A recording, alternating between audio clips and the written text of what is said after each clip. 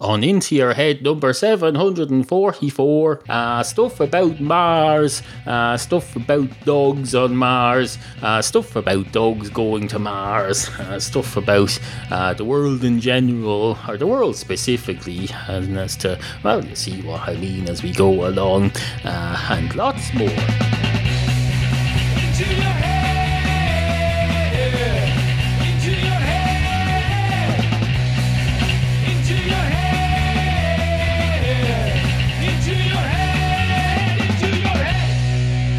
I've always been a great believer in the dictum quod ete arachnophobia racagum, which, as you're no doubt fully aware, means, well, you're probably not fully aware about the last couple of syllables of that, which accidentally became the word agum, which is an Irish word for which I don't really have an English translation, because it's one of those words that doesn't translate very well. It doesn't really mean much. It's more of a grammatical thing. You'd say something agum, for example. Or you'd say toe along something agum. That's it in context. Still doesn't mean anything on its own. It's like if you were English, which you probably are, or you're a native English speaker, and you were to say, let's think of an example now. Let's say if you were to say, disestablish, and he'd say to me, there's no direct translation for the phrase disestablish, because it's only a small part of a bigger context. It's part of the word anti-disestablishmentarianism. You can't translate part of a word, you have to translate the whole word. Well, a gum would be a bit like that in a way, except it's not. That's the problem. I can't think even of a comparison to make it clear. Yes, so just forget about it. Stop trying to pick up bits of the Irish language, for Christ's sake. There's no point picking up bits of a language. You have the whole language and nothing but the language, or else you have no language at all. There's no interludeary happy medium. So stop with your crap. Stop with your crap and just shut up and listen to the following podcast.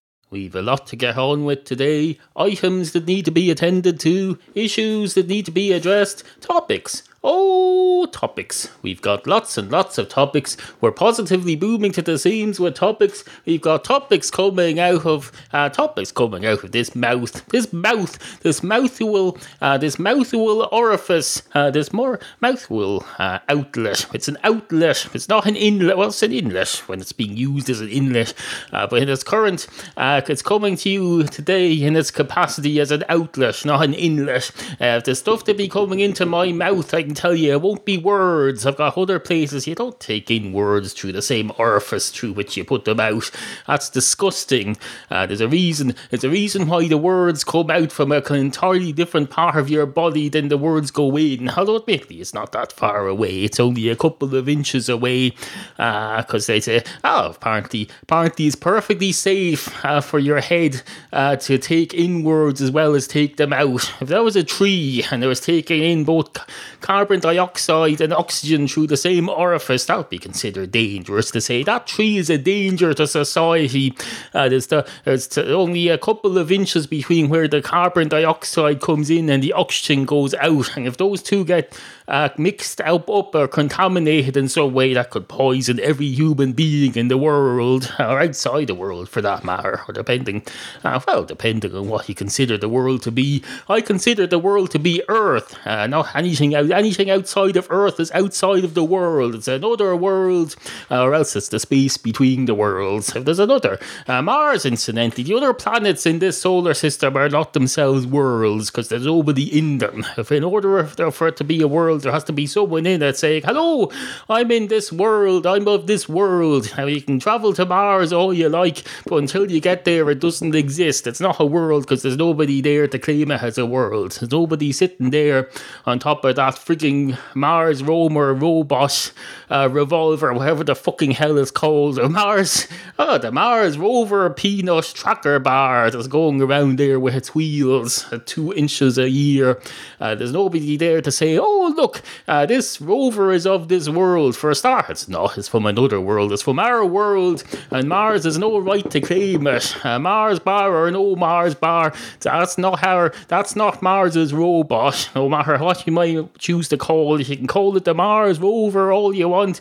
You can call it the so-called Mars, so-called Curiosity rover, or you can say it's not the so-called Curiosity rover, it's the Curiosity rover because it's called that. Well, that still means it's the so-called Curiosity rover. Everything is the so-called something. This is a so-called podcast because it's so-called. If it was called, I might change the name of this podcast to the so-called Into Your Head podcast, and then everyone would have to say it's the so-called Into Your Head podcast, except they wouldn't have to say because there's not a law. There's no law saying you have to call it that, but he'd sound pretty stupid if he didn't do it, so it's effectively a law. It's effectively a law just by osmosis. Hold on a minute, I'll just put my glasses back on. Bear with me. That goes over this. This goes over this ear, which is a problem if you're wearing headphones. Fuck. Go on, there you go. I should probably edit this out. Will I edit this out? Note to future self. Consider editing this out, and if this is still here when you listen back to it during the editing process, it means you've decided not to edit it out, so you can ignore this note. Anyway, 2 dogs walk into a bar on Mars. One of the dogs goes straight up to the bar counter and says, I hope to Christ this is one of those trendy oxygen bars that they started talking about in the news about 5 years ago that got very trendy. People used to go out to these oxygen bars and you'd plug into an oxygen thing and you get an oxygen high. It was just like that thing you get at the dentist that makes you laugh, the laughing gas. It was a bit like that, and there was a trend. Everybody was doing articles about it a few years ago. It was just like a few years before that when everyone was doing articles about the new craze called podcasting. A couple of years after that, there was a new craze called oxygen bars. Anyway, the dog goes straight up to the bar and says, I hope to Christ this is an oxygen bar. And the man behind the bar says, no sir, it isn't, but I do have a spare oxygen tank here. I keep one here in emergencies in case I nearly become dead from the failure of the one I'm wearing. So please know if my oxygen suit fails, I'll need to take this back off you straight away. And the dog says, that's fine, I understand. I'm a dog, I know my place. Humans are more important than me. I know my place in society, even if it's a new society on Mars. I assume the same role that I assumed in my old society back on Earth. And the man behind the bar says, are you telling me that you came all the way from Earth? How old are you? You're a dog. And the dog says, I'm 7 years of age. I spent the last 3.5 years travelling through space at a great speed. Fantastic. Well, not that great if it took 3.5 years, obviously, but great enough to get me to Mars within half a dog's lifetime. Isn't it absolutely fucking fantastic? And the man behind the bar says, it is indeed. Do you want to put this suit on now? Because you seem to be, you don't look very well, if you don't mind me saying so. And the dog says, well, I am a dog. Well, what's a dog supposed to look like? And the man behind the bar says, good point, but it's not going to be a very enjoyable point for you if you don't put this oxygen tank on. And the dog puts the oxygen tank on. He puts the tank on his back and he puts the suit over his front legs because it's designed for humans. He puts the sleeves over his front legs and he puts the trouser legs bit over his back legs. And the man behind the bar says, oh, that's interesting. That's exactly how I imagined the dog would wear one of these. Makes perfect sense. And the dog says, of course it does. There's no big, huge anatomical differences between a four-legged animal and a humanoid. It's just that instead, you just, wherever you see something for arms, you just replace it with the thought that they're for your front legs. It's perfectly simple. And if there's anything with gloves on it, they're just like socks. You just don't fill up the finger parts very well. It's absolutely fine. As long as there's probably room for a bit of an air pocket in the little fingers there if you're wearing gloves. I wonder, is that bad for you? Maybe not. Or maybe does it become a vacuum or an air pocket? I don't know what happens when you're on Mars. This is all new ground we're covering here, hence the name Curiosity Rover. And the man behind the bar says, "Oh, are you the Curiosity Rover? I always thought that was a robot, not a dog." And the dog says, "Well, that's rather, it was rather presumptive of you. A rover is a very common name for a dog, and I'm a dog, and I'm a curious dog, because I was crossed with a cat a couple of generations ago. And as they say, curiosity killed the cat. Well, thankfully in this case it didn't, because you saved my life with this oxygen tank suit which I'm now wearing." And the man behind the bar says, "Well, thanks for explaining that." And the dog says, "Oh, thanks, that's very clever, thanks, because it's an oxygen tank, except there's only one oxygen tank, so that doesn't work, because that have to be plural." And the man behind the bar says, "Well, I'm wearing one too, so there's at least two in the vicinity here." And the dog says, "Fair enough, fair enough, fair enough." And the man behind the bar says, "Indeed it is. Have we run this story into the ground yet?" And the dog says, "What do you mean yet? That assumes that you think we are going to run this story into the ground." And the man behind the bar says, "Well, we usually do, don't we?" And the dog says, "Speak for yourself." And the man behind the bar says, "I am speaking for myself. I'm hardly going to speak for you, am I?" And the dog says, "Well, that's rather unkind. I'd save your life if I could. I'm man's best friend, but he won't even speak for me." And the man behind the bar says, "Well, you're doing a perfectly adequate job of doing it for yourself. If you weren't able to speak, I'd speak for you if I could, but I'd have to be able to read your mind." And the dog says, "And you're saying you're assuming that he wouldn't be able to read my mind? That's the very defeatist attitude." And the man behind the bar says, "Indeed it is, indeed it is." And the dog says, "Indeed it is, indeed it is." And the man behind the bar says, "Indeed it is, indeed it is. Do you see what I mean now about running this story into the ground?" And the dog says, yes I do, but I remain optimistic."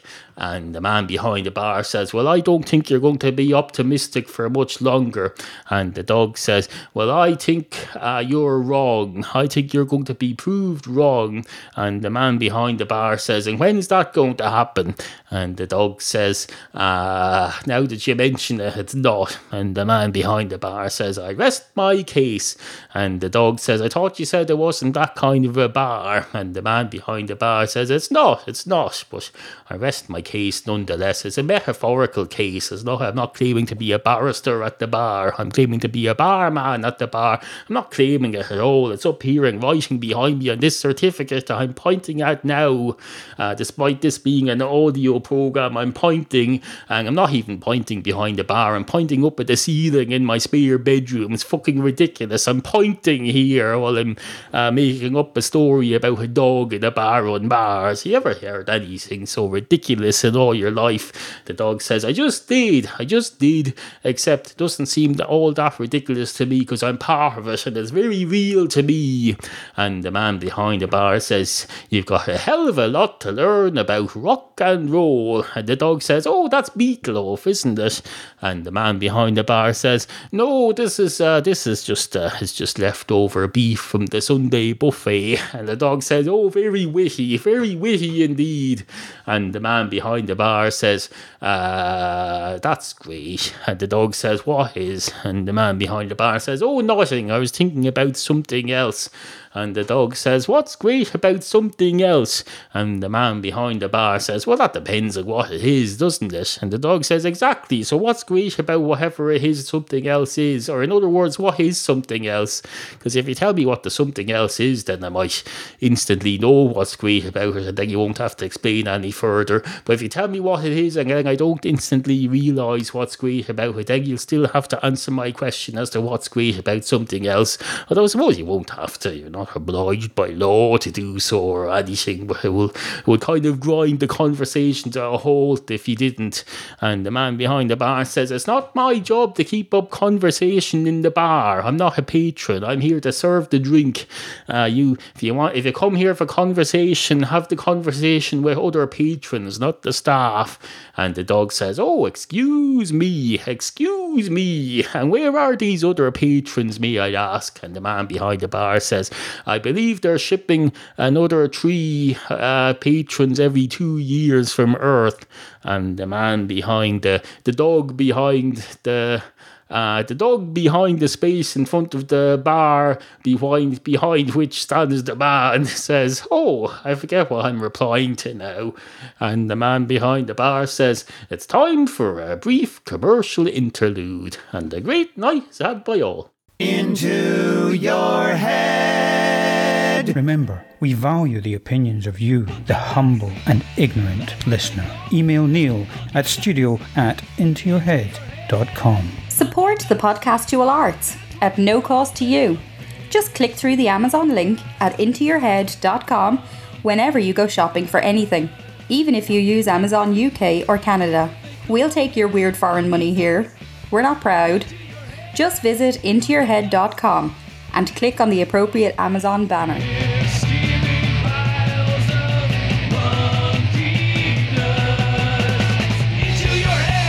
Monkey nuts, that's what they call them. They call them big, steaming, shit-eating, piss-piling, monkey nut vomit-inducing piles.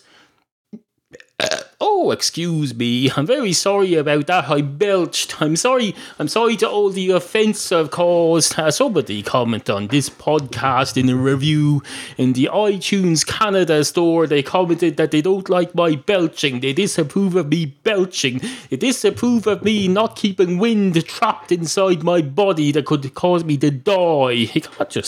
You have to let air go, you know. If it's going to come out, you have to cock up your leg and let it free. Like that, the Beatles' new song that came out a few years ago. They got a track of John Lennon recording off old tapes and they put together a song. Went a little something like that. I like this rather. It went free as a bird. The next best thing to be. I better stop there because there's copyright restrictions there. I don't own the rights to the Beatles as free as a bird. The Beatles probably own it. Well, you get the idea. You have to release the belch. No matter what the Canadians may think about it. These Canadians, they come along and they think, oh, look at me, I'm a Canadian. I'm going to go into iTunes and this podcast that I've listened to. I'm going to say something about him belching because I object to people belching. This guy's 3,000 miles away from me at the other side of the Atlantic Ocean, but apparently his belching has an impact on me. I can tell you, if my belching had an impact on you, the smallest of your problems would be whether or not my belching had an impact on you. It would be whether or not the resulting earthquake was to destroy your country. Not that I want to destroy your country. I have no wish to destroy Canada or any other North American country, or any other country for that matter. Why would I want to destroy a country? Christ, though. It's more to life than going around destroying countries. That's not to say it can't be part of your life. It just shouldn't be. It shouldn't be. In fact, it probably can't be part of your life unless you have enough power to do so. In order to destroy a country, you'd have to have a lot of power or wit or some sort of, I don't know, what would you need to have to destroy a country? Well, I'm not going to think about that too much because if I come up with an accurate answer, then it'll be the equivalent of giving out instructions on how to destroy a country, and that'll be tantamount to doing the above, giving out instructions on how to destroy a country, which is not something I want to do. I don't want to, although I would be proud of myself if I figured out how to destroy a country. I just keep it to myself myself. In fact, I'd probably make sure I destroy my brain so that I don't want to end up like the fella who invented the hydrogen bomb or whatever it's called, and be racked with guilt for the rest of eternity. So if I ever do figure out how to destroy a country, hopefully I'll have the intelligence to figure out how to destroy just a part of my brain that stores that information. Surely to Christ that can be done. If you can figure out how to destroy a country, surely to Christ you can figure out how to destroy a small part of your brain and allow the rest of it to survive. For all I know, I could have done that already successfully, in which case I've done a damn good job of it, haven't I? Absolutely fucking fantastic.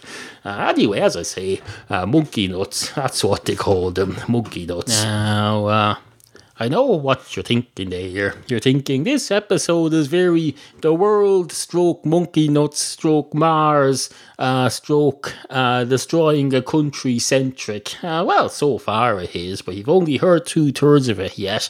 I haven't even made the third yet. I don't even know that these are 2/3. I only assume that there's going to be another third. May it well turn out that it's just that it's another quarter or that it's another sixth.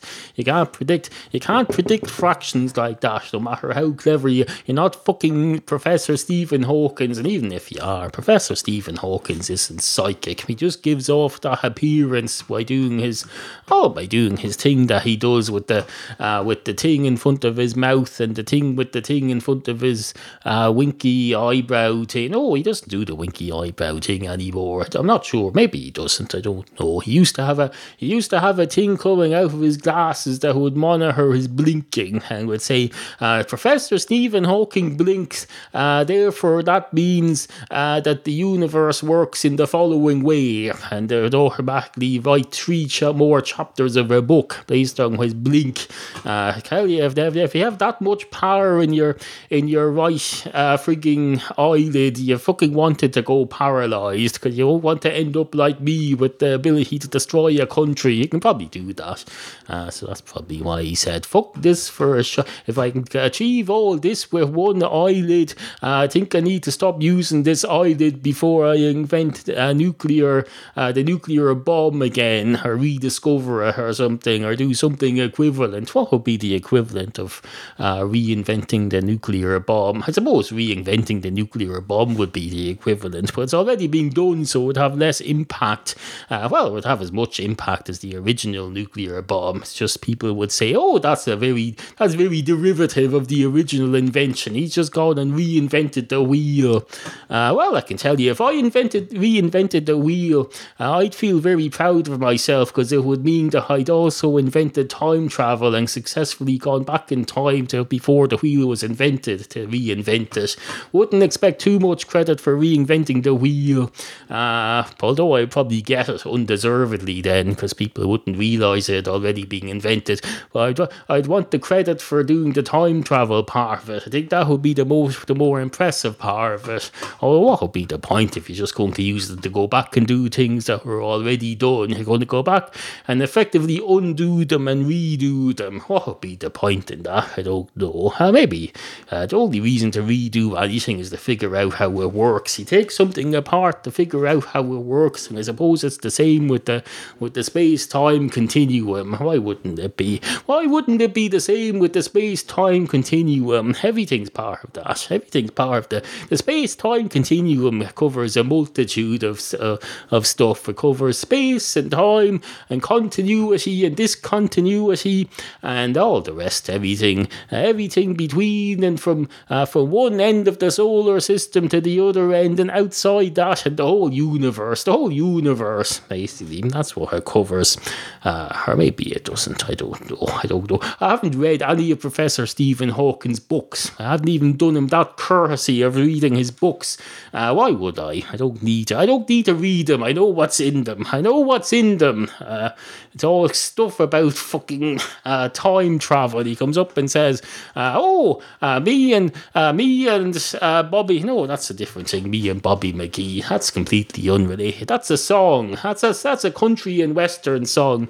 Goes, good enough for me and Bobby McGee that's some sort of a thing too. There's another thing as well, and it's called Back to the Future. It's a movie, and it's only sprung to mind now because I was thinking about Ghostbusters, because your man out of Ghostbusters died yesterday, and everyone was going, "Oh, your man out of Ghostbusters died." Here's a drawing.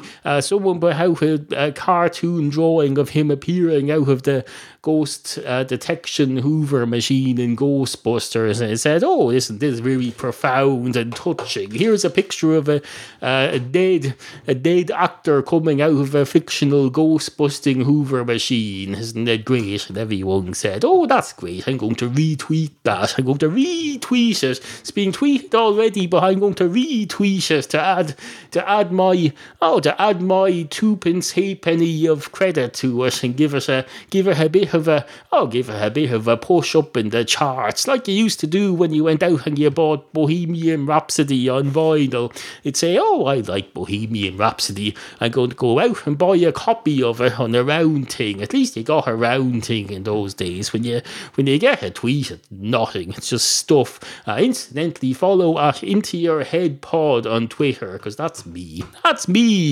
And also follow at Irish Airwaves on Twitter, because that's the new me. Another me that does other stuff, or will be doing other stuff shortly when I get round to it.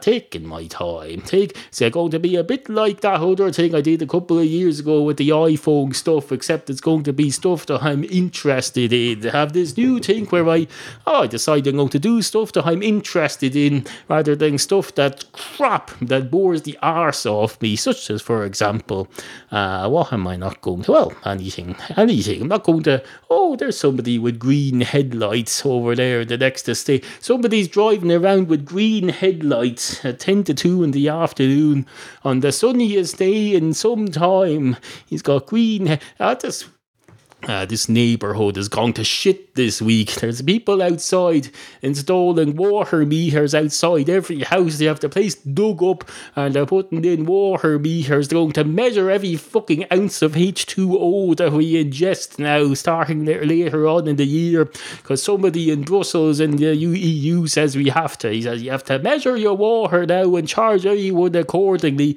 You can't be having different people all paying the same amount when they're clearly drinking different amounts of water and consuming different amounts of water. That's just taking the piss out of the people over in Ethiopia who they don't pay for water at all and don't get any.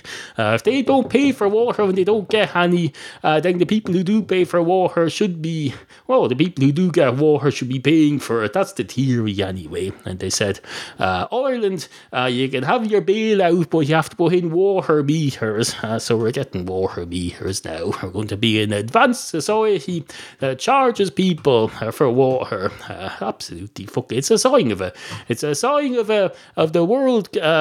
sign of the world going down the tubes,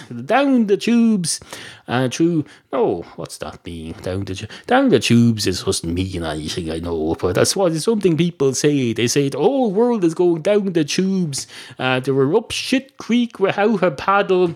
You wouldn't want to paddle in shit creek. You put your paddle down one side and then you'd lift it up and you'd put it down the other side, and then you get stuff dripping all over your left arm from the other paddle that's being in the shit. So you don't want to be doing that. Maybe you do, I don't know. Maybe you prefer to have an onboard motor and then that would just put it spinning all over the place. That would have the same effect as the shit hitting the fan, except in this case it would be a motor going through the shit rather than the shit being flung at the fan.